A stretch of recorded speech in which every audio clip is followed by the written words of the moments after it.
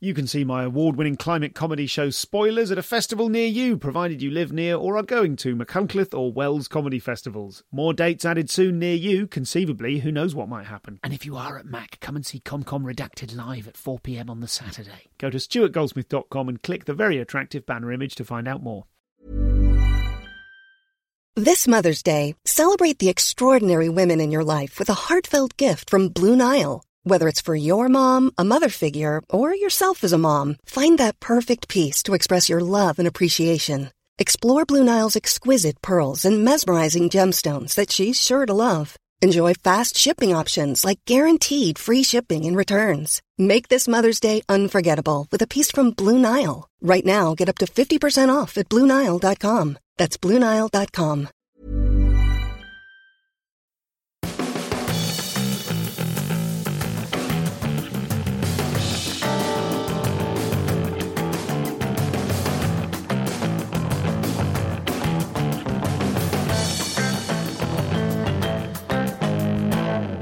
Hello and welcome to the show. I'm Stuart Goldsmith. Today I'm speaking live at the South by Southwest Comedy Festival in Austin, Texas, to one of the godfathers of alt comedy. This is Eugene Mirman. He's the founder of his own 10-year Eugene Mirman Comedy Festival, which is one of those ideas a comic has that then, for the joy of it, they massively overcommit to. He's released a documentary, or is releasing that very soon, about the festival and also some other aspects of his own life which we will go into. You might know him as the voice of Gene from Bob's Burgers. You might know him from his appearances on Archer and a lot of other shows in which he plays or voices a version of himself that has been created for him by the people who make those shows that love him and want him to be in them. So he's that kind of a guy. I hope you enjoy this episode. This is the brilliant and very funny Eugene Mirman.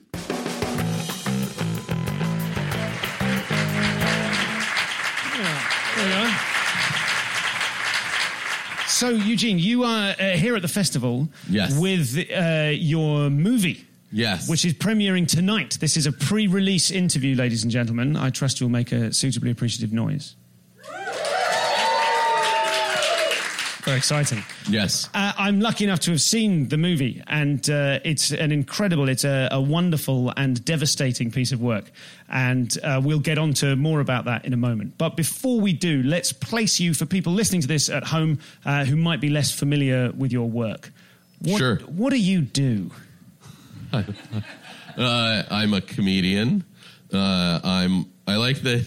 Am I going to just say some of the stuff I'm on? Is that what you mean? Not necessarily. I can't tell what you're asking. That's perfect. I'm glad I said that. That's perfectly instead reasonable. Of telling you stuff. Yeah. Well, I suppose what I'm getting at is that the type of comedy that you do, I feel like you're in a genre of one. Oh, great. Okay. Good. Sure. Yeah. So, for people who haven't seen you, what is that genre? What are the types of stand-up that you do? I don't know. I guess I bend minds with the word.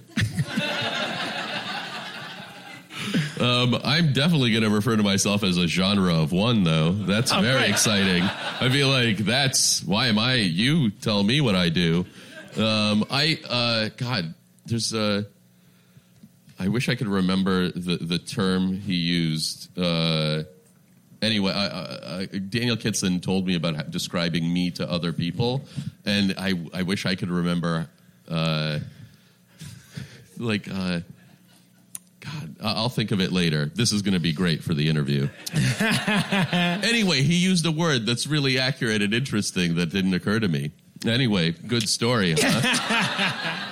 Well told. The type of stand-up that you do is not so much autobiographical or observational. You kind of seem to me you almost create a collage of found objects and different ways of communicating with people. And it goes beyond, I think a lot of people these days do comedy where they kind of reply to spam emails, in an amusing way.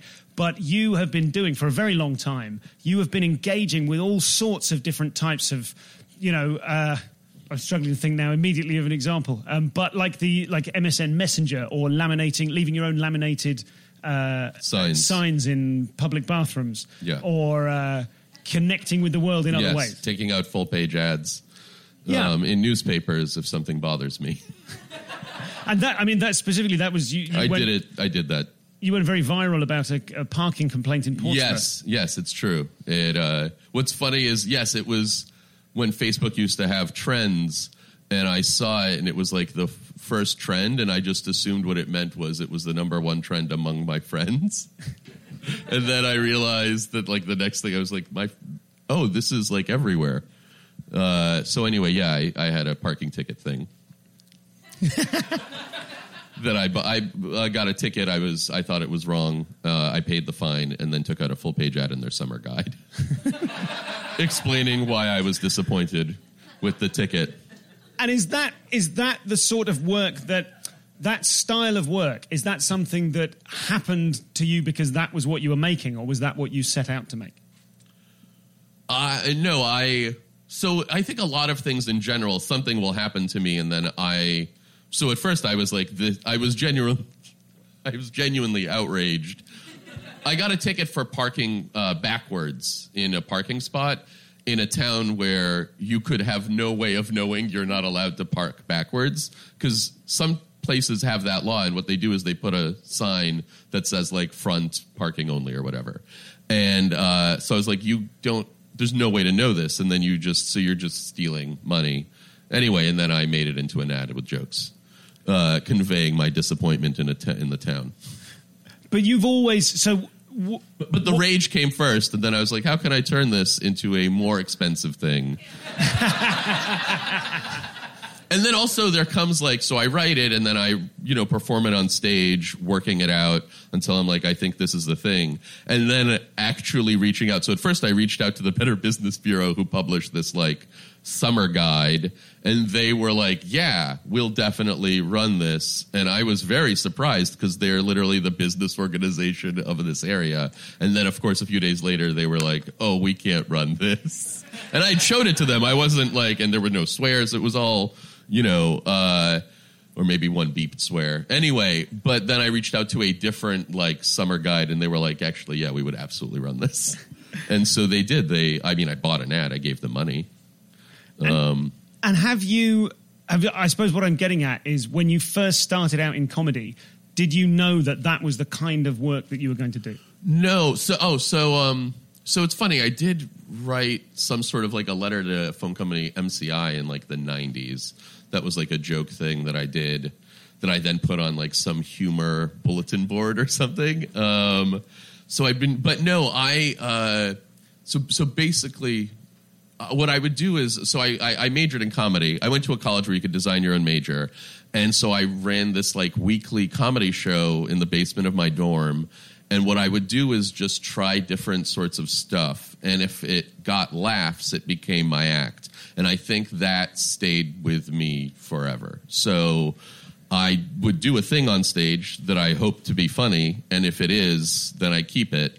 And it doesn't matter to me if it's holding up pictures that are a calendar I made, or if it's me telling a story or a full-page ad that I took out. So it's basically trying stuff.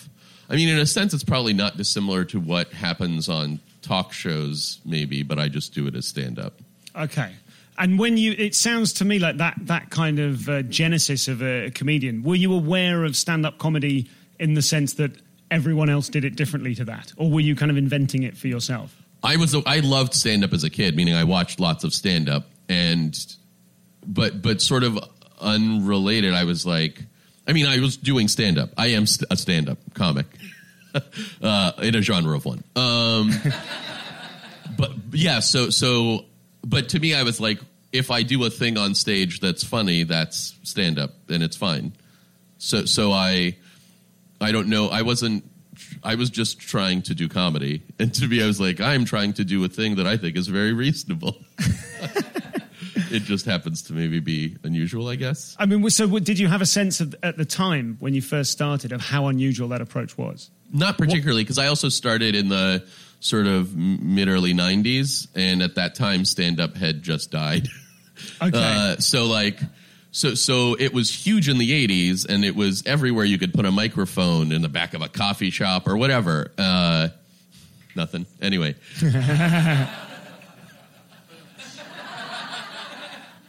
There was so much stand-up everywhere, and then it sort of disappeared. And then I was like, I would like to do this job. Okay. And so, there wasn't even, I don't know what the goal was. It was just to become a comedian, I guess. So I would just do whatever I thought would work. And do you think that the fact that you kind of designed your own comedy course to study, did that seems to kind of resonate with the sort of unusual approach that you've always had to stand-up? Well, I think to me it made sense. I wanted to be a comedian, so it made sense that I went to college to try to learn how to be a comedian and to do all the things meaning when I was in school, I ran a weekly show. I had to promote it and get people there. I then did a 1-hour stand-up act as my, final project. I realize now it could have been 45 minutes. That would have been fine. But, all the things I had to do that are the same things I had to do to become a comedian. So to me, I guess it's unusual, but it really makes a lot of sense. And did it feel unusual at the time? Did you have any peers who were doing No one else did that at the time. I don't, since maybe, I think people have a little. But no, I knew that it was unusual to go to college and do a 1-hour stand-up act as a thesis. I knew that was unusual and that I would use that fact to send in press releases. Yeah. And you were faxing press releases to people? I was faxing press releases from a computer. I didn't know if it worked. It did work. Because I definitely faxed a bunch of local papers when I was in college, and one local paper came and wrote about my thing, and there was an article, and I was like, oh my God, it works. You can just fax people and tell them about things and with authority, and they'll be like, okay. And then I started faxing the Boston Globe when I moved to Boston, little random tidbits. And sometimes they would there was a thing called Names and Faces where they would publish things about local celebrities. But I wasn't a local celebrity. I was just faxing them. And they would sometimes include little things about me. And I was like, this is really effective. I don't know if you probably could still do it now. Maybe a little. I don't know. Maybe you get in a blog. I don't know. I wonder if that was the beginning of that fascination of yours with interacting with the world in surprising ways. Yes. To start off going, you can fax some information, you can make something up and send it in. And I definitely once faxed a thing that was I think I said that Aerosmith was doing a benefit for hands. And then they were like, what is this? And I was like, I don't know, I'm just faxing stuff. They luckily still would write the things that were true, but it definitely made no sense. But I was sending random things to people, and then I would also send real information. I would be like, I'm doing a show, and you should write about this because there's a scene that's exploding in Boston, and it was partially true if you look in hindsight. Okay, because all those people went on to have shows and stuff. Okay. So I'm trying to get a sense of the person you were when you were doing that, the teenager you were, the young man you were. And I suppose on the basis of the work of yours that I've seen, and I saw you live in Edinburgh maybe 10 or so years ago. Yeah, probably. No, probably it must have been 2005 or so. Yeah, something like that. Yeah. Okay. And I remember that stood out. I remember that the particular joke I remember from that set was the one about setting the security question when you ring the bank. And I'm not going to murder your bit, but that really stuck in my mind as a kind of a means of engaging with the world. So I suppose because the type of comedy that I always saw you do was kind of nerdy. Yeah, sure. Thank you for raising your eyebrow, but yeah, that's fair. Yeah, okay. I'm really pleased you saw that. I don't want to bandy that term around, but. Nerdy, a genre of one. Yeah. Can't wait to bring this to the Soho Theater. So I'm interested particularly there was something H. John Benjamin said about you in the documentary where he describes the first time he met you, that you walked into a restaurant that he was eating in and you picked a pork chop off his plate and ate it. Yeah. Which seems at odds with the idea of you that I had. Well, first of all, what he leaves out is that there was a comedy show before that we were all at, and it's true that I don't know if I'd met him yet at that time, but he was making a TV show with Lauren Bouchard, who makes Bob's Burgers, And he, I think the club owner had convinced him to perform, and so he went up throughout the night, trying to, what was it? I think he was pretended to be a local radio DJ who was going to give an award for the worst act of the night. And he would, and he was also making a show at the time. He was making home movies with Brendan Small, who was my roommate at the time. And so then they all went to a restaurant after, and I actually went to the restaurant, and the kitchen had closed, and so I went across the street, got French fries, and came back with French fries. And then this was like a very nice restaurant, like one of the first nice restaurants I think I'd been to, and they were famous for a Cuban sandwich. And I think the owner came out then, like made, because they were friends with John and Lauren, and made a plate of Cuban sandwiches. And I think I did take so what I did, I think, is take one of those sandwiches and do what John said, which is I think I bit it and said, "This is unacceptable," and like threw it down. But I didn't storm out. We all hung out. Like, so it's not, so I did a bit, not exactly the bit that I think that he remembers, but or maybe, one of us is probably right. But I believe it was a sandwich that a plate of sandwiches, delicious sandwiches that I threw and said, "This is totally unacceptable." Just one of them, and then probably ate the next. It just seemed to me that kind of like making people laugh through outrageous behavior. Yeah. In the real world, actually interacting with real people and, whoever was sitting around. Yeah. That seems, I hadn't seen that element of you in your stage work. Was there like that kind of, it was sort of seemed like a wilder, kind of more outrageous. Yeah, I mean, I think sometimes, meaning I do silly things sometimes, is the answer to that. I don't know what the question is. I suppose the question is, I'm trying to get a sense of who you were at the start of your professional comedy career and the type of person that you were. I think I was mildly gregarious, would be maybe a way to put it. I don't know. I think I mostly was just, well, in that instance, I was like with friends and then also John, who I didn't know at the time. But I guess I was mostly just trying to figure out anything I could do to become a comedian. That wasn't part of it. Like, meaning that was just a random thing that I did. Sure. Okay. If that makes sense. Okay. And do you remember the first chunk of material, the first bit you had, which you really felt like a professional comedian? I mean, I had jokes that I remember. Meaning like, and there's one in the movie where my very first joke that I ever wrote was, what was it? What profession do you think has the highest suicide rate? Most people think it's dentists, but it's actually kamikaze pilots. That's 18-year-old me. I have to say, as a very first joke that you wrote, that really stands up.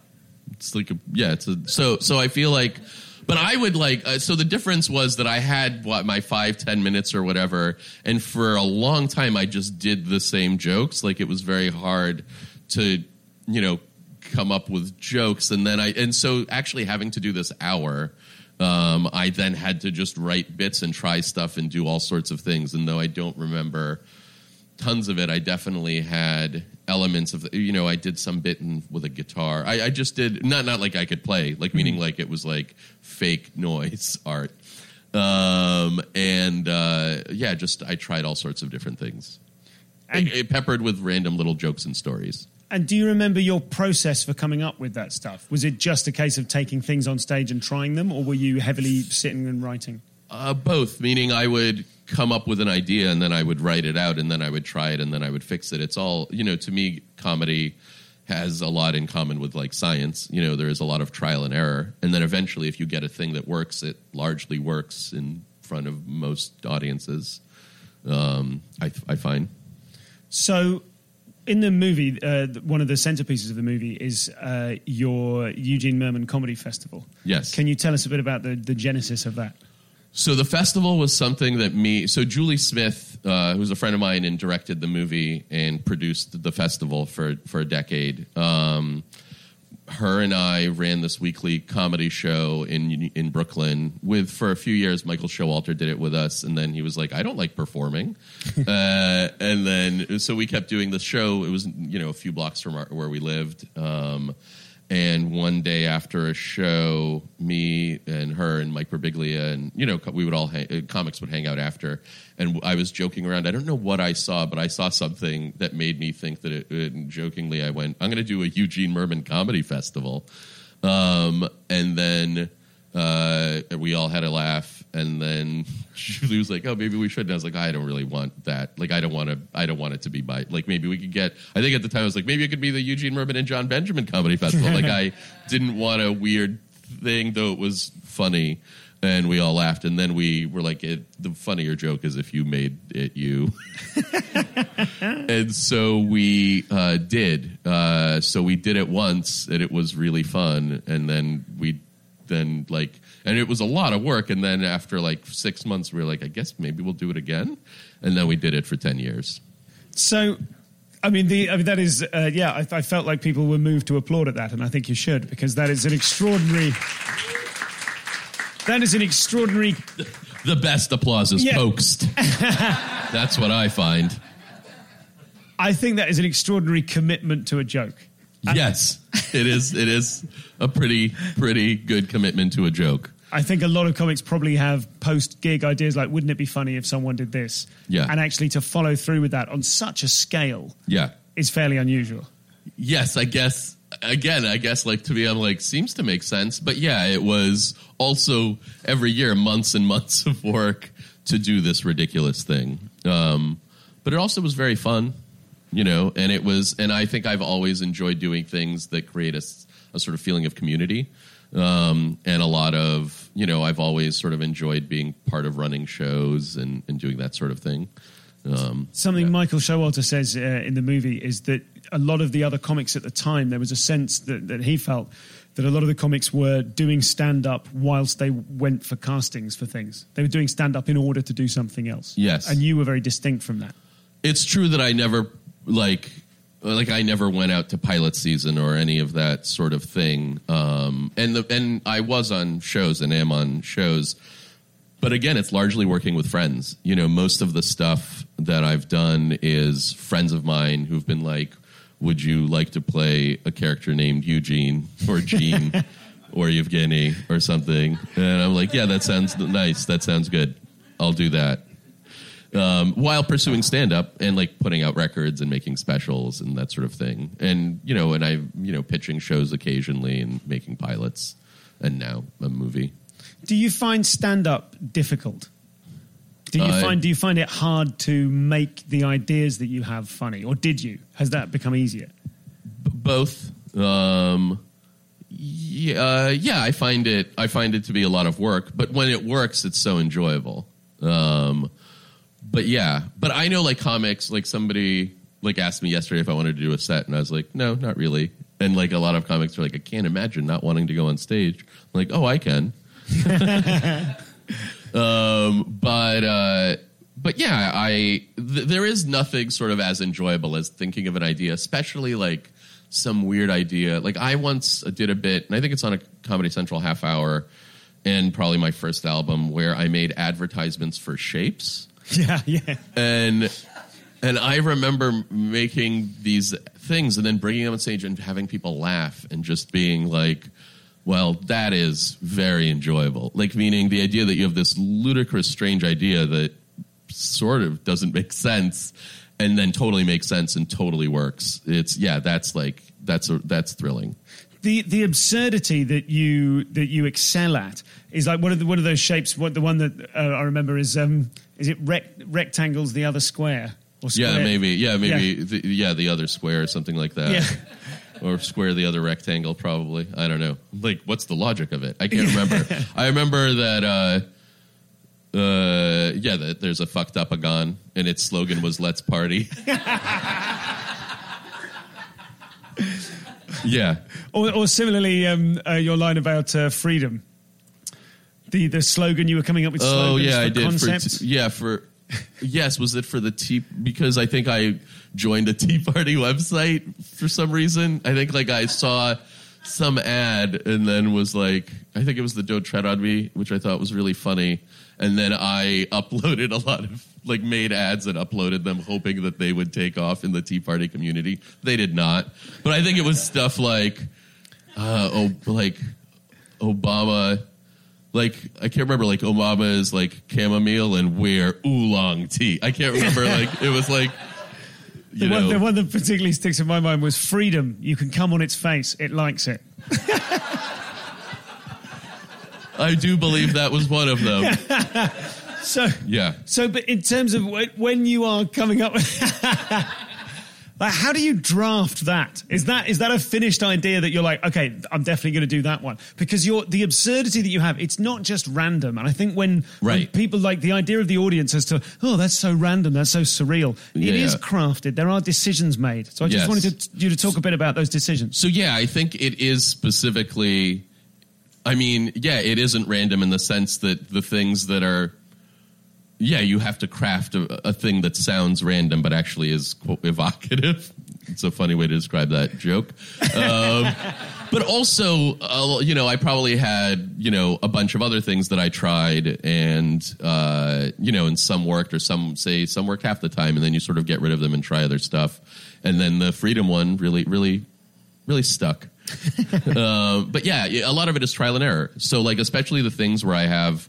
Like, I know that my shapes bit or that ended up with whatever it is, 5 or 10, it ends up probably with around 5 or 6 things generally. And, but I probably tried 10 or 20 or who knows how many to be like, these are the ones that work.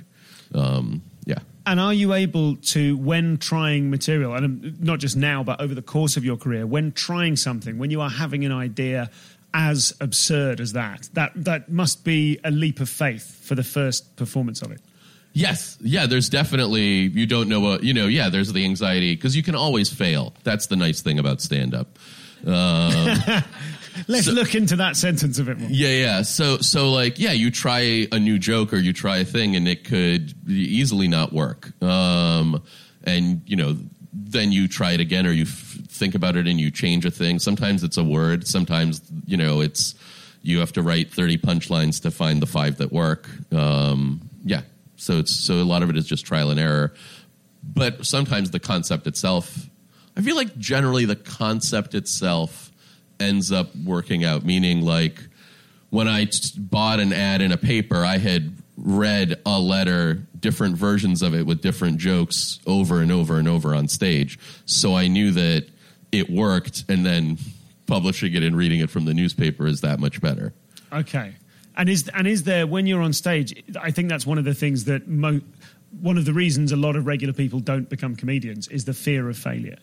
So that anxiety about failing on stage, are you now comfortable with trying something and it failing? Is that ever uncomfortable still? Yeah, no one failing isn't as enjoyable as I'm making it sound.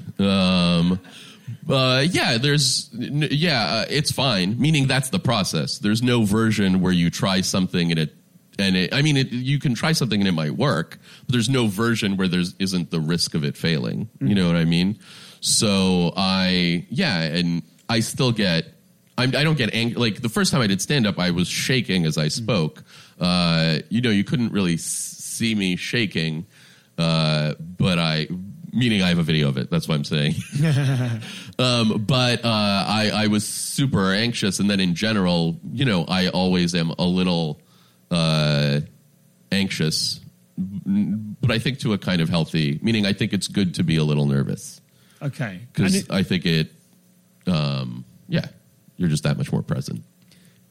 Is that right? You're more. That's an interesting. I've not heard anyone say that before. You're more present if you're a bit nervous. Like you're not overconfident. I think before, and then as you get, as it gets going, you get less nervous. I don't know. And how did you deal emotionally with the failures? I would tell myself that I was a terrible person and that no one liked. No, I mean that's not that. That's not that unbelievable in the realm of comedy. Yes, I've spoken. I would internalize it because that's what's healthy. I would deal with it by being initially sad and then excited to sort of fix it and figure it out. And also the way you now, largely when I try things is, and I think most comics do this, is you do a few things that work.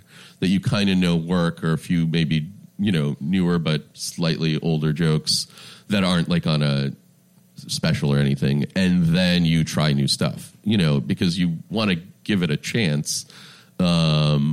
And that, or you can, at a lot of places, I mean, there's so many rooms where you can try things that are like low stakes. So yeah. Have there been any drawbacks to your style of presenting found objects and things like that? Yeah, I mean, the drawback is that I carry a bunch of random things and supposed to just standing on stage and talking like a normal comic should. So I have like, so there's like, especially if there's like tech bits that involve, like I had a thing that I was doing for a while with an Alexa when it first sort of came out, where I programmed it. I actually made an app, though now I can't get it to work, but I'd made an app where it could give you advice. I learned like JavaScript. I really took it to like a strange level, but I didn't learn it enough to figure out how to do it once the like software updated. Like meaning like once the JavaScript, however you make a thing. But I created like some Amazon like whatever Java storage account. This is a tech person is hearing this and being like, you don't know what you're talking about. You did not learn Java. I learned enough to make a thing that when I said like Alexa asked Eugene for advice, it would just be like whatever, never throw your dick in a river, whatever it would say. Like, and then a calendar, and you could make to-do lists. It's a lot of fun. But I have to carry all that stuff around. Not only that, I bought a Wi-Fi, like a MiFi thing, because as I was traveling, connecting to the Wi-Fi of random places became too inconvenient and too, like, it wouldn't work. So I was like, all right, I guess I have to buy a hotspot that I travel with for this dumb bit. So that's a drawback. Even that, I had a follow-up question, but the idea of throwing your dick into a river has just completely smashed it out of my mind. So this is Eugene. It's great fun talking to him. I think there are some comics for whom the live process is more or less useful in terms of getting to the heart of what they want to talk about, but I really enjoyed speaking to Eugene, and I'm very grateful to everyone at South by Southwest for having us. Big shout out to Charlie and Danny and everyone who was at the Hideout and everyone who drank coffee there throughout the proceedings. We'll get back to this one in just a moment. Just time to say a quick hello to some ComCom Pod fans who were at a corporate gig I did last night. I hosted the PR Moment Awards, which was a staggeringly glittering and glitzy affair, and for which I wore my new tux with an actually real bow tie, which I started learning to tie maybe an hour before the show and finished learning to tie maybe 5 minutes before the show. It was quite an intense experience. But hello to Phil, who tweeted me afterwards, and hello to Alex, who said hello on the night, and hello to Nick, who wins because he is a completist and also won a PR award. So well done, Nick. But it was very, very fun to be on stage in a sort of different aspect of the life of a comedian, wearing the monkey suit and announcing some 39 awards, and then have the person on stage next to me, who I'm shaking hands with for the 100th time, then turn to me and say, "Oh, big fan of the podcast, I've heard them all." It put a real spring in my step, and it really made me reflect on how much I value all of you ComCom Pod fans, and it's very satisfying to think now that whilst I'm doing a thing completely unrelated to the podcast, there's the scope of this show, the breadth of the listenership is sufficient that I bump into you in all sorts of strange places. So thank you to you three and anyone else who might have been watching me do other things than ComCom over the last few weeks. I'm on my way to Reading tonight. By the time you hear this, that one will be long gone. But if you would like to come and see me on tour, it's comedianscomedian.com/tour. There's about 12 or so dates left in this leg. And then, of course, we return in autumn for a much longer tour. Any day now, I'm going to do a proper proper launch of my show Primer, which is going to be my work in progress show at the Edinburgh Festival this year. We haven't quite signed off on all of the final details of that, but I can't wait to tell you about it. And of course, we're going to you're going to get the chance to see me if you're in London. I'm coming to the Soho Theatre from the 9th to the 11th of May. All of those tickets and links and stuff available via comedianscomedian.com/tour. I will chat to you a little bit more after this. I think that's all I need to tell you for now. Let's get back to the brilliant Eugene Mirman. Millions of people have lost weight with personalized plans from Noom. Like Evan, who can't stand salads and still lost 50 pounds. Salads generally for most people are the easy button, right? For me, that wasn't an option. I never really was a salad guy. That's just not who I am. But Noom worked for me.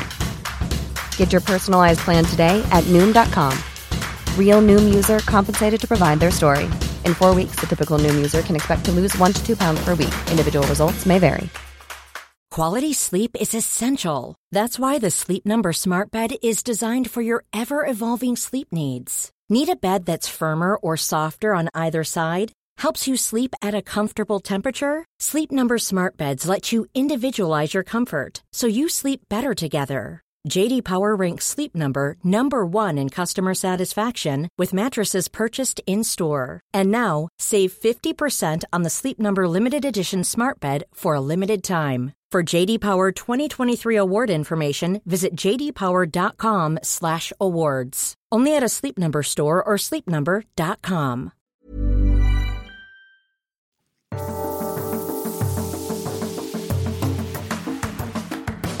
What do you consider to be your strengths as a comic? I guess silly stuff, and I don't know, sort of. Yeah, I don't know. What would you consider? It's much better asking someone. For me, yeah, I don't know. I sort of probably warm silliness. Yeah, I guess that's my style. I think the two things that have particularly come up thus far are the ability. I mean, you do sound like you are able to cope with the failures in a very positive way that presumably helps you risk more. Maybe. I mean, I think all stand-ups, I'm not describing a thing that's unique to me, meaning like all stand-ups try jokes and then they work on them and then they get them working or get rid of them. Sure. And I would also feel very bad, like meaning especially when you're first starting out, you have a bad set. If I've only performed 10 times and like 50% of those experiences are terrible, that's a really, bad ratio. And then as you do it, like I've now done stand up for 20 something years. So like if I fail, it's fine. I mean, it makes me very sad and it's a terrible feeling. Does it still? Oh yeah. Yeah. Why would it would be funny if I was like, well, now I really love it. No, no, sure. But one might expect that you would say, oh, now I just take it in my stride. Yeah. I mean, I don't like, I mean, I was very meaning I started wanting to be a comedian at like 18, so I sort of was like, well, this is what I'm going to do. But I just didn't know to what degree or what that meant. So it's not that I don't know if I take it in stride, meaning I think everyone feels bad after a bad set. I think that must be a thing all comedians say. Maybe some are fine. I think almost everyone I've spoken to feels bad after a bad set. I just felt like the way you were describing it, you seemed like you were quite happy processing it and not letting it keep you awake at night ever. Oh no, no, it doesn't keep me awake at night. I'm like, those are the standards. Like the standard is like, I feel bad and I try to figure out how to fix it. I mean, I think that's sort of, it's a puzzle to me. Because if I think I have an idea that should work, then figuring out how to get it to work is a fun puzzle to solve. Sure. So that's how I see it. I think that's a really healthy, productive way to see it. Like, I don't think all comedians share that. The idea that, if it didn't work, well, that's actually more fun for me to solve the puzzle. Right. Though also I've had jokes, and there's one in the movie that I talk about when I was in third grade. when I was in third grade, or not, when I was in elementary school, I had a teacher who told a friend of mine to not be my friend because I was a loser. Really funny, right? I mean, terrible, but really funny. And it took me several years to figure out how to turn that sad but very funny thing into a joke that worked and made people laugh instead of go like, ooh. And what was it? What was that? What was it that the breakthrough? Figuring out, the breakthrough was that, because to me, partially like that piece of information is sort of funny and traumatic. The part of it was figuring it, because she also showed test scores of mine to my friend to prove I was a loser. And this is the 80s, people. And so I think it was then being like, what in the, like, I get that there's like a test that could show you're bad at math, but what's a test that proves you're a loser? And then I came up with questions to ask me that would prove I was a loser. So that was the process. But it took me a long time to take this true sad thing and then add a joke on it that made people laugh. And that, I suppose, that's kind of representative of the puzzle. Yeah. Like, there we go. I've got the beginnings of something. Yeah, but it's not enough to get on stage and be like, here's a trauma. What do you guys think? Pretty funny, right? You have to figure out the joke part of the trauma. And then people can really enjoy it. Because to me, the trauma is, it's funny because it's horrible. Yeah. I'm interested in that idea of like working out the premise of that joke. I sort of comics talk in terms of the premise of a joke being the platform on which you can find the funny idea in it. Do you have any kind of writing or creative techniques for when you're stuck, for when you need to get over a hurdle? Well, I mean, there's also starting from something and starting from nothing, meaning if I'm trying to figure out ads for shapes, I have to think of shapes and then ads. But to think of the idea of ads for shapes is the hurdle. Yeah, okay. But that also came from the fact that there were at the time so many, there was like pork had ads and milk and cheese. There were just these industries that were like, don't forget about cheese. And I thought it was really funny that there were like industries, and that's what gave me the idea of ads for shapes.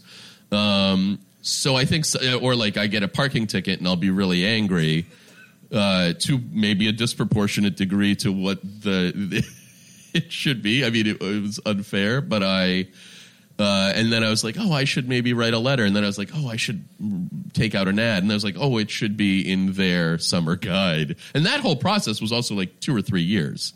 Okay. Meaning like I did the thing and then I wrote the letter and then it was a while before I came to them and talked to a person in the town and like sent them the ad. So the creative process is almost in 2 very distinct parts of sourcing the thing or kind of finding or being hit with the inspiration for the concept, and then the concept allows you to not be staring at a blank page. It kind of gives you... Yes, and then I just try things. So like once I had the idea that I'm going to write a letter, then I'm just writing what I think is... It also has to like explain it, and then all the parts have to be funny. It can't be like too exposition-y. Because I think I had even in that letter like lots of things that I had to cut out, and maybe even there's stuff now and I'm like, oh, I should have trimmed that. But then once it's a full page ad, and that's the ad. Do you have any bits? Do any bits spring to mind now, which are like when you're still in the middle of that process? Like, have you got a bit which you've been trying to make work for a few years and you can't seem to crack at the moment? Not specifically. I think the answer is yes, and none come to mind. Yeah. Okay. That's it. Okay. So let's talk about the audience and your relationship to the audience. How has that developed over the course of your career? So I think when I first started out and I would do sort of strange things, I maybe was like, oh, they don't get it or something like that. And then luckily, I mean, this is also probably by the time I was like 20 or 21, I'd probably been doing it for 3 years or whatever it was. It was like, oh, it's absolutely my job to convey to the audience why I think ads for shapes are funny. It's not up to, they don't like it's not they don't have to come meet me. Like I have to figure out how to convey my concept in a funny way. So I think the difference is that and obviously you could have, good crowds, bad crowds, all that sort of thing. But I think that as a comedian, the onus is on you to try to figure out how to get your idea across to the audience. Yeah.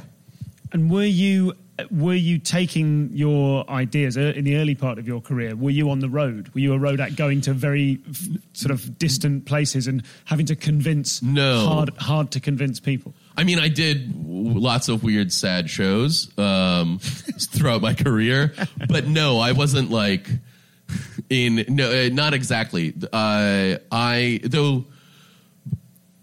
started touring probably in the like sort of early 2000s, opening for. Well, I would open for bands sometimes, which was very hard, but also fun. But when you're just trying to reach audiences, you're sort of doing whatever you can to do it. And in general, I had also always found it easier to bring people to me than to bring me to people. So like there's a lot of clubs where like you start out as like an opener and then you're a middle act and then you're a headliner and there's like a system.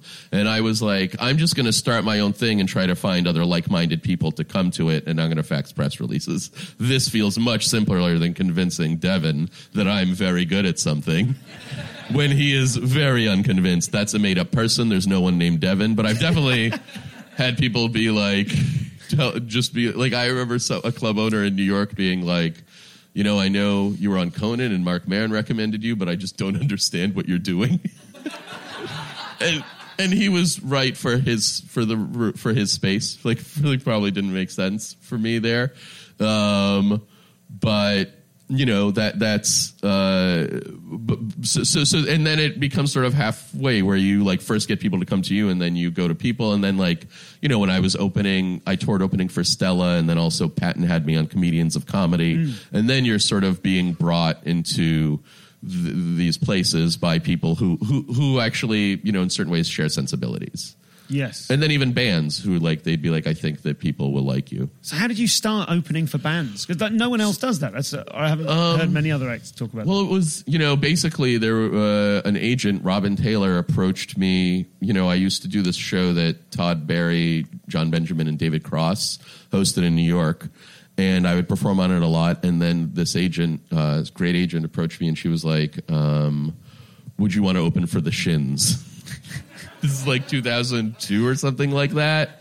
And I was like, yeah, sure. That sounds great. And then the funny thing is I wasn't listed, and I went on at the time the Shins were supposed to. It was at Bowery Ballroom, and everyone was like, what is going on? And I also luckily had brought, and I would do this, I would play videos live, like these sort of weird homemade videos. And that stuff would often, people would rarely yell at a video. But in general, during that show, I remember being a little hard, but then at some point saying to the audience, I can't believe I'm getting heckled by people who could get beat up by Belle and Sebastian. And that really won people over. And it was a little easier after that. Yeah, and then from there, she started booking me, and then she put me on a tour with Modest Mouse in Florida, where I played 12 cities with Modest Mouse. And that was fun, and actually something we did 12 shows. I think there was one horrible show, meaning where, it was just not possible to perform.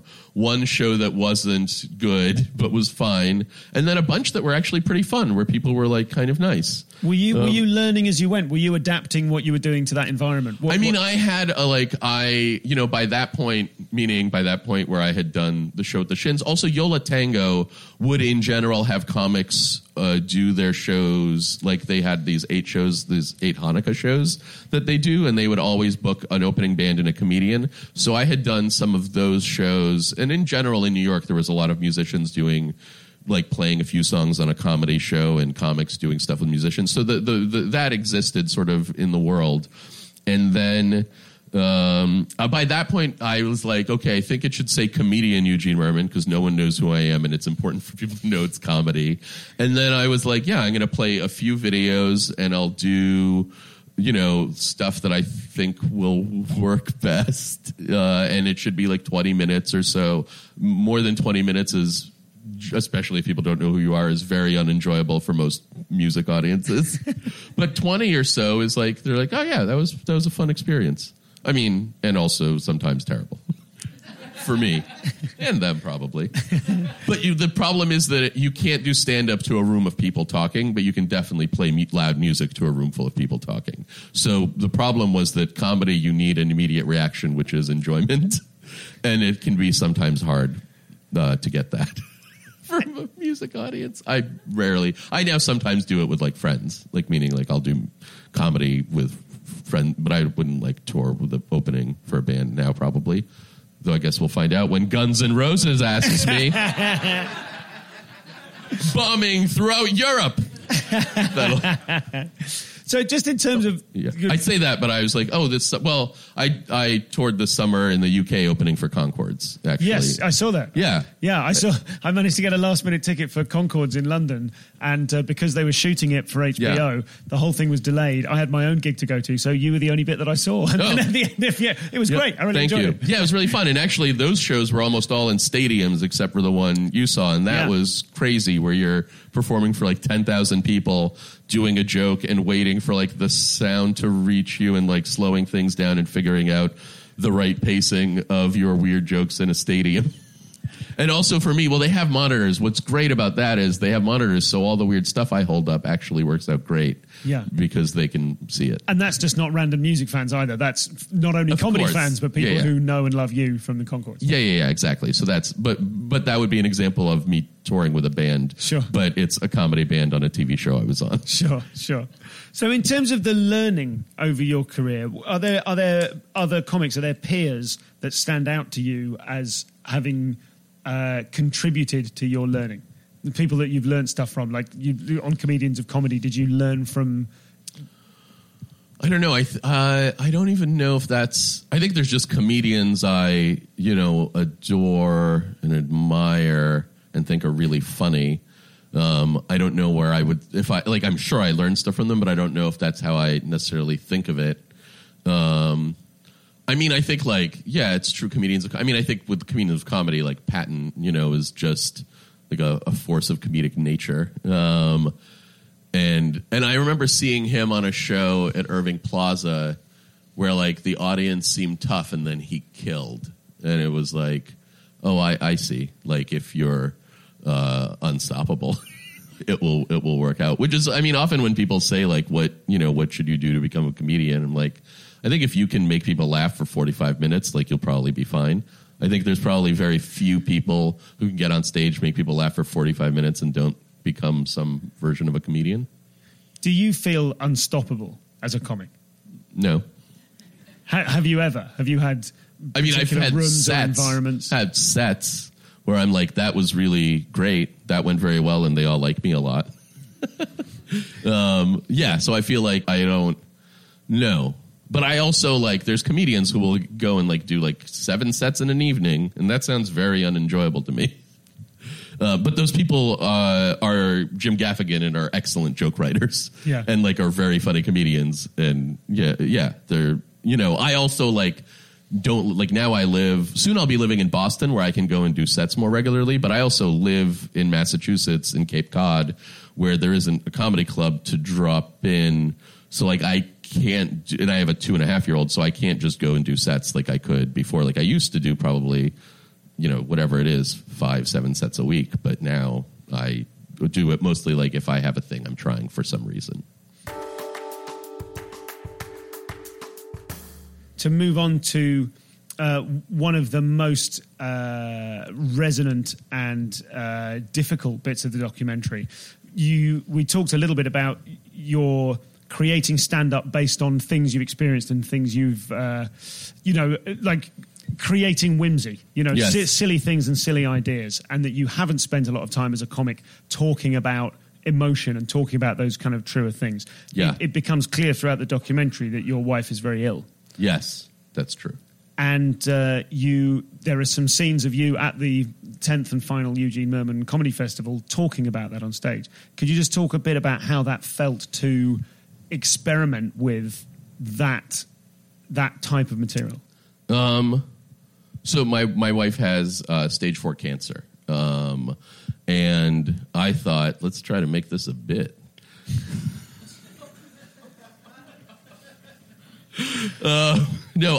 So she's had it for or she had cancer a while ago, went away, and then it came back. She's had it for the last 5 years. And so for a long time, I'd thought about doing something about it because so much of, because again, a lot of the things that become my stand-up are things that are part of my life in these different ways. And so and also I sort of have the feeling of, if connecting with people and even when I first tried some of the stuff. So what I did is I made sort of, and it's funny in the movie, I only did the bit for the movie like 10 or so times to practice. Cause again, I live at Cape Cod. And so I would like go and try this stuff out in different places. But the bit was basically I had created these kind of like greeting cards that you could give. And I think what I didn't say in the movie that I sort of imagined giving to people either who are caregivers or people who have cancer, because a lot of times when you tell people they don't know what to say. And so I made these sort of greeting cards. And the greeting cards are just like, they're just like, shit, fuck! I love you. Like, they're what you're feeling.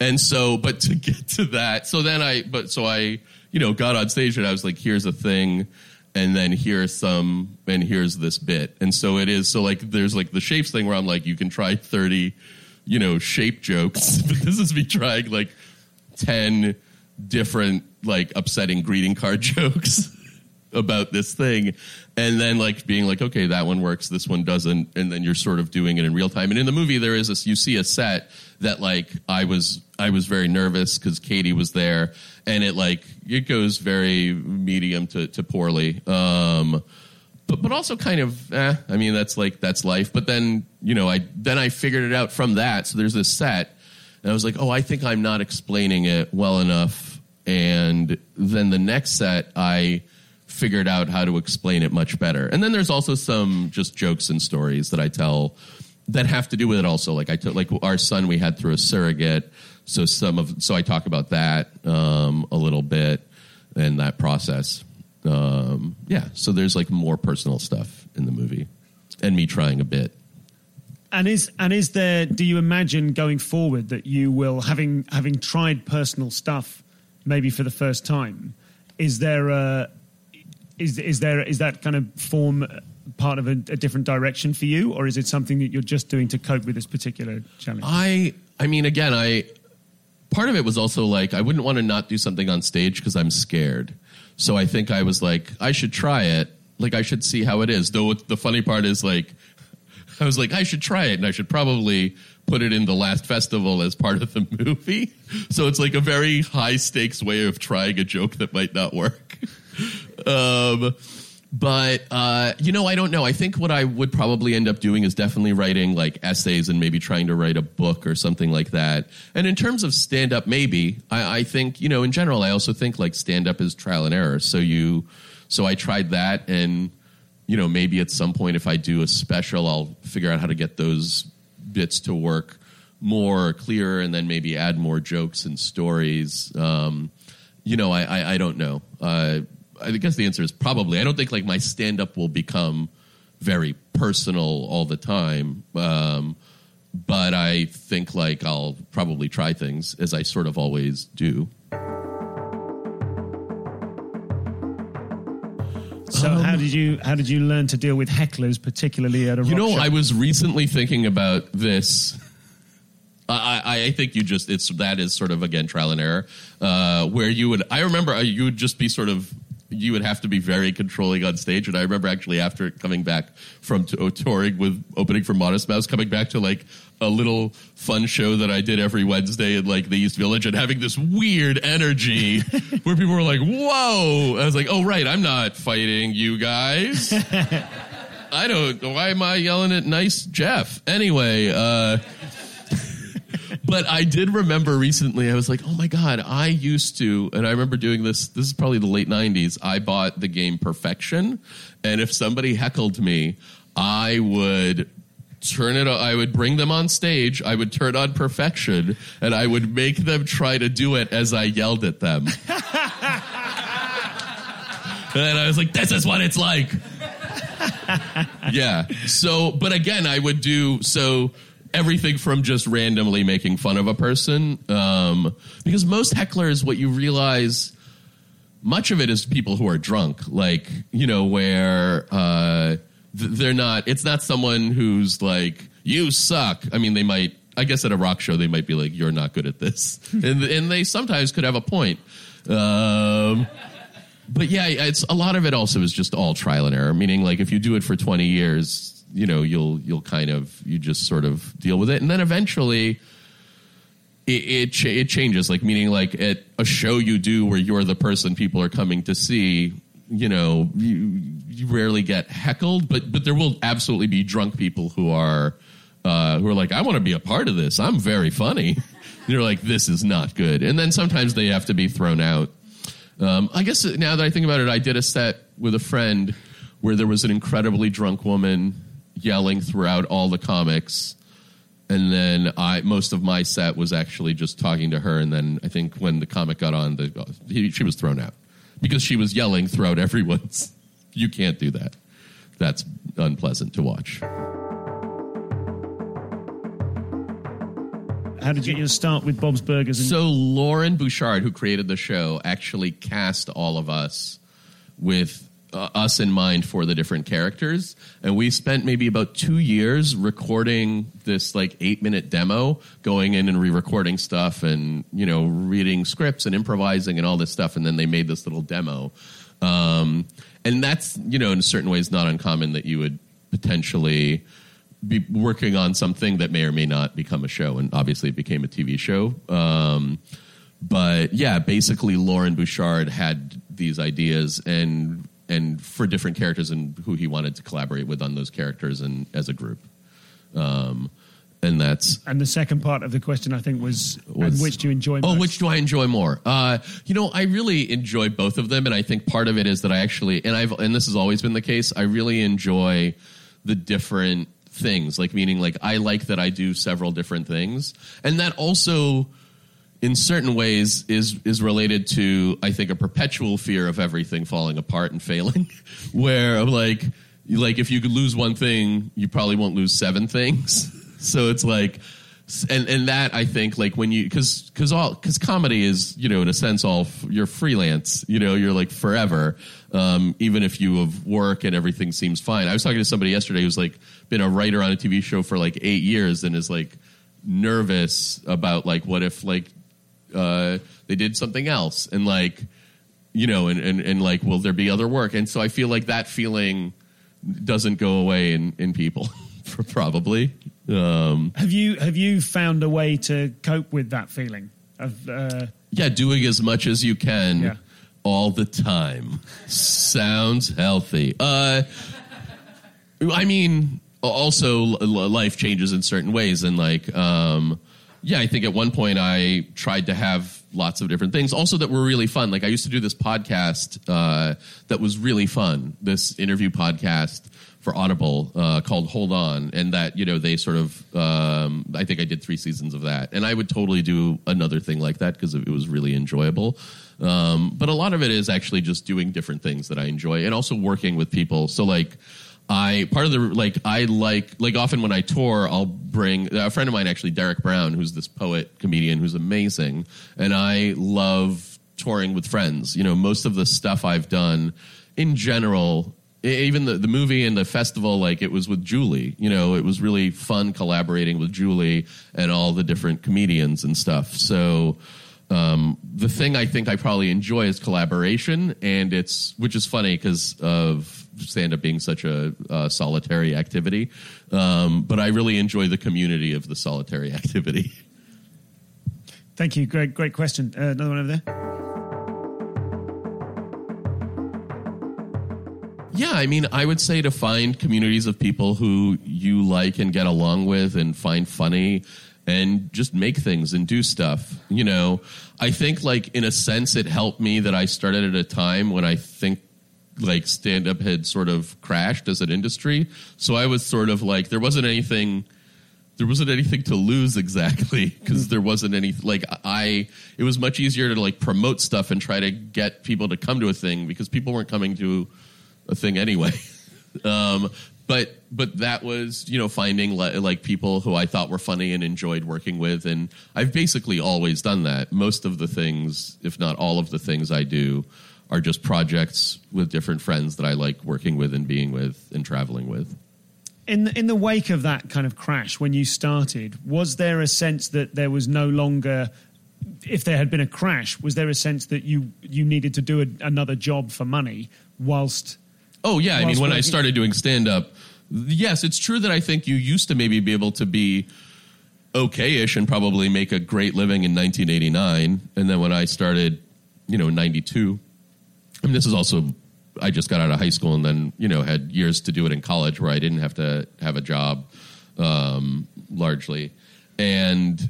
yeah, I mean, I definitely, I worked at an ice cream parlor. I temped at Fidelity, where I answered phones. I have a sweet joke about that, and maybe my first album and my first Conan set. So, yeah, I had lots of random jobs. I worked at this very depressing law firm in New York for a while. And that presumably gave you, I think something has been happening in the last few years in the UK, whereby there are so many people starting at the same time as the industry has contracted. The amount of, the gigs, there are fewer gigs available. There are far more comedians vying for those gigs. As a result, there's been a really interesting kind of breakout of sort of comedy weirdos who are doing it for the love of doing it with no expectation of being able to make it work financially. And that's actually been very creatively freeing. Right. And I think personally, I actually kind of like the pressure of making it, I'm also a weirdo. So when I connect to an audience, I'm like, great, and I personally kind of like the pressure of it, of having to become commercially, of having it be practically, effective, meaning of it becoming your job, of it being a thing that you can do. But yeah, I guess I would just say also, people are just competing with themselves. What you're describing sounds hard, but also when, in the 90s, it's not like there was any of the things that exist now. Now there's, you could probably have a YouTube channel where you could make money somehow. So lots of people do that. I mean, I don't know if they're comedians or not. I'm talking like I've never heard of the internet. Anyway, but what I mean is again, if you can get on stage and make people laugh for 45 minutes, you'll probably become a comedian. Most of the people I know who are comics are just people who never quit. But also it's totally fine to quit if you don't enjoy it. Is there any way that you could, if you were talking to Eugene from 20 years ago, is there anything you could tell younger you that would speed up the process at which you learned and at which you developed? Or is it just... I mean, I think there's no replacing experiences. So could I probably give advice? Sure, but really you just have to do stuff and fail and succeed in as much as you can. And I mean, I feel like I do have a very hopeful attitude, meaning I think that basically if you are a person who can get on stage and make people laugh, I do think that you will likely be a comedian. And I know that obviously everybody's lives change things, or you're like, I'd like to have a family and I can't, abandon a baby and go tell my weird jokes, if you're starting out or something. But, I do in general think that I see everything as sort of puzzles to a degree to be solved. So if you want to, which is how I probably always saw things. There's probably advice I could give that would be helpful, but mostly it's just just do it as much as you can and probably don't stop if you don't have to. Thanks, Ben. Is that helpful? Thank you very much. Ladies and gentlemen, please join me in thanking Eugene Mirman. Thanks so much.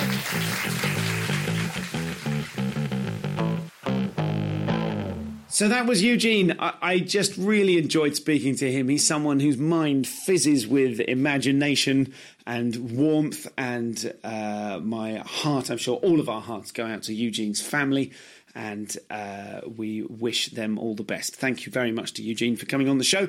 Thanks to Charlie Sotelo and Danny Sweet at South by Southwest. Thanks to everyone that teched for me and looked after me at the Hideout. We have one live show coming up with Matt Bronger, who was joyous. That's the last one from South by. That'll be coming out in a couple of weeks. I think next week we're going to go for Chris Addison. Thanks. We're going to go for him. And that one's been in the can for a couple of weeks, and I think it's time to release it. Very much looking forward to that. Coming up, other things. If you were going to be at the Secret Welsh Comedy Festival, Josh Widdicombe returns to this podcast some 5 years later. It's probably worth now revisiting that episode, as I will on my way home today, I think, revisiting the 2014 episode with Josh Widdicombe, where plucky young Josh is sort of on his way tiptoeing towards stardom. Well, now, of course, he's absolutely enormous, and he's coming back to the Secret Welsh Comedy Festival for a special live episode of ComCom. We've already sold half the room, so jump on that. That should be a lot of fun if you're going to be there. Also, I'm doing End Of in a frankly colossal room. You know the Secret Welsh Comedy Festival. I'm doing Iplas, the place where they used to have the bigger, what is it, 250? I mean, that is hubris, isn't it? But it would be lovely if there were 2 or 3 people there in that cavernous space. I think actually it's selling decently, but there is no reason at all not to plug it. That would, God, what a homecoming hero I'd feel if I could fill up that huge space. So please jump on board that. There's so many things to choose from at the Secret Welsh Comedy Festival. But if you fancy being, I sort of feel like that's one of the British equivalents of the Eugene Mirman Comedy Festival. You know, the thing that we talked about in this episode with part of the documentary showed, like, one of the things you could, like a walk-by thing was a bouncy castle with a therapist inside. And that's exactly the sort of crazy bullshit you expect to find in Machynlleth. So that's that for now. Thank you to Nathan Wood for editing and uploading the show. Podcast consultant was Peter Dobbing. Thanks also to Rob Smoughton for the music. And very excited, I'm going to go and see Rob play with one of his many bands, the band Hot Chip, this Saturday. So I will tell you all about that. Will I? Well, that's not a thing I do on the podcast, is it? I tell you all about a gig I've been to. I'm just so excited, deliriously excited. Me and my wife are going to go and see Hot Chip, one of our favourite bands, and we are going to go and see that on a Saturday night instead of me doing a gig.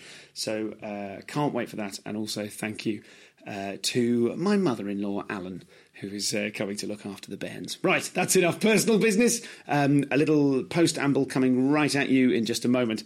But for now, thanks for listening. Chris Addison next week, Matt Bronger the week after that, and a very special, if you're a pod fan, there's someone very exciting coming up that I'm going to record an interview with next Thursday, so that should be out pretty soon. All right, I shall leave that mysterious for now. I'll post-amble at you in a second, but for now, that concludes the podcast.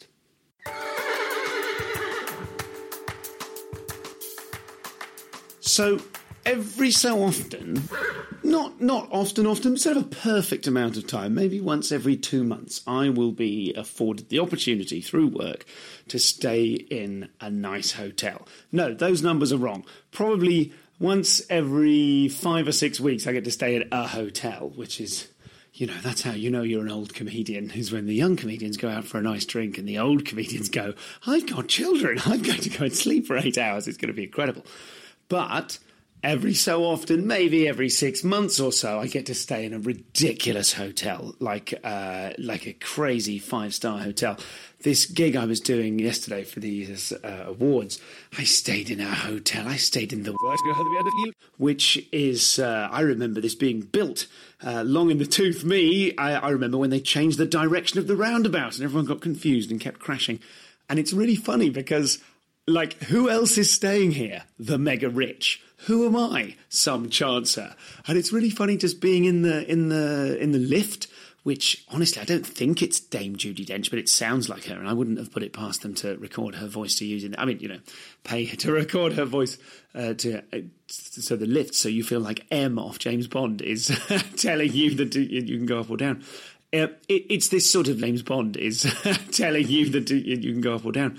It's this sort of ludicrously opulent affair, and I always think whenever I get the chance to stay somewhere glorious, because part of you just kind of go, wow, this is nice. Hey, I'm going up in the world. Look at me, Mum. And you go, well, I'm not, am I? This is very temporary. And I'm here on the basis of my brief flirtation with the world of the very successful. It's not like I'm... I remember interviewing a very famous comedian for the podcast and meeting them at their hotel and thinking, hellfire, this is a run-of-the-mill tour hotel for you. I'm not in that position just yet. But it always makes me laugh because I think, look, at the end of the day, it's just a place, isn't it? I don't think I'm cut out for wealth because there's a bit of a thing broken on the room, or there's a bit of caulking in the bathroom that's just sticking up a little bit, or let's bleep the name of the hotel so I can slag it off. I don't mean to slag it off. My point is, I'm walking around now. It is beautiful and luxuriant. And look, if I go in the bathroom, you can hear how my voice changes. But even in this beautiful, luxuriant hotel, you can't quite get your head comfy when you're in the bath because it has to be designed for everyone. So unless a thing is designed for you perfectly, that's probably the mega rich, the billionaires. They probably have hotels built for their exact specifications. Do you know what I mean? No matter how... I think that's comforting. No matter how nice your hotel, the breakfast will always be a little bit rubbish, right? And I'm not counting the 6-star hotels I stayed in once in Dubai years ago, which were preposterous. But even then, occasionally you get a dirty fork. You know what I mean?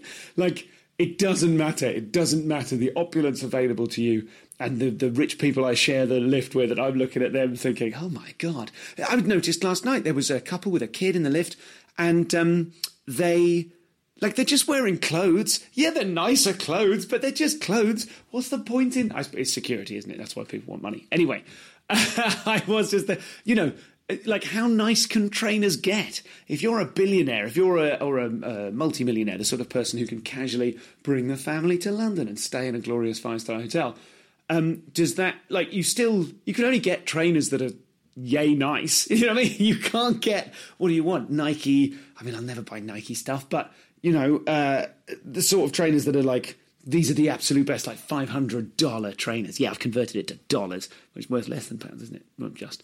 But, for the idea of kind of rap star opulence, you spend, what are you going to spend, £1,000? Are you going to spend £10,000 on your trainers? They're just trainers, aren't they?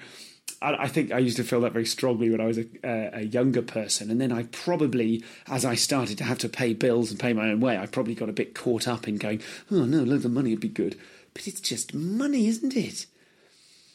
I'm talking super wealth here. I'm by no means trying to convince you not to keep supporting this podcast, because I do. It's just money, isn't it? But I do need it.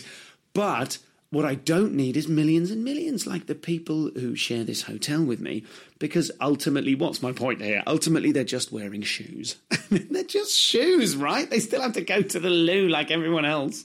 They still have to, I'm just looking now, there's a glorious kind of, it's not even glorious, it's just posh. There's a wall, it's like a mirrored wall with a picture of a lady's face and some Latin writing written over it. It's not even particularly classy. It's just designed to make you think, yes, I am rich in this hotel room. The carpet is just carpet. The bed's just a bed. If anything, it was a little firm. If anything, the mattress was a little firm. I once stayed, when I stayed in Dubai, I stayed in literally a 6-star hotel. It had multiple, every time you went back to the room, it had been tweaked and changed and adjusted, fresh chocolates on the pillow, mood lighting. They'd transformed a sort of central wall around the bathroom within the room and then like the suite. It was glorious. Next door, building site. Couldn't get a wink of sleep. And you ring down and go, hi, I mean, I'm not paying for this room, but if I was paying, £2,000 a night for this room, I'd be a little peeved that there was a building site. And they say, yeah, but there's nothing we can do because it's just ambient noise outside. Imagine paying 10 grand for a week in a hotel in Dubai, and then there's a building site next to your 6-star hotel. You just, or any kind of, like, you pay a huge amount of money. You see the biggest billionaire in the world getting, Bezos. What has he got? 140 billion? And he's just got divorced and his missus is taking a quarter of it. God. But he still gets a cough. Do you know what I mean? Every so often he's looking forward to a thing and it rains. God, I hope there continue to be these levelling factors and we don't manage to solve the weather, coughs and caulking issues in bathrooms permanently, because I think the mega rich need those to remind them that they're just us. That'll do. Bye for now.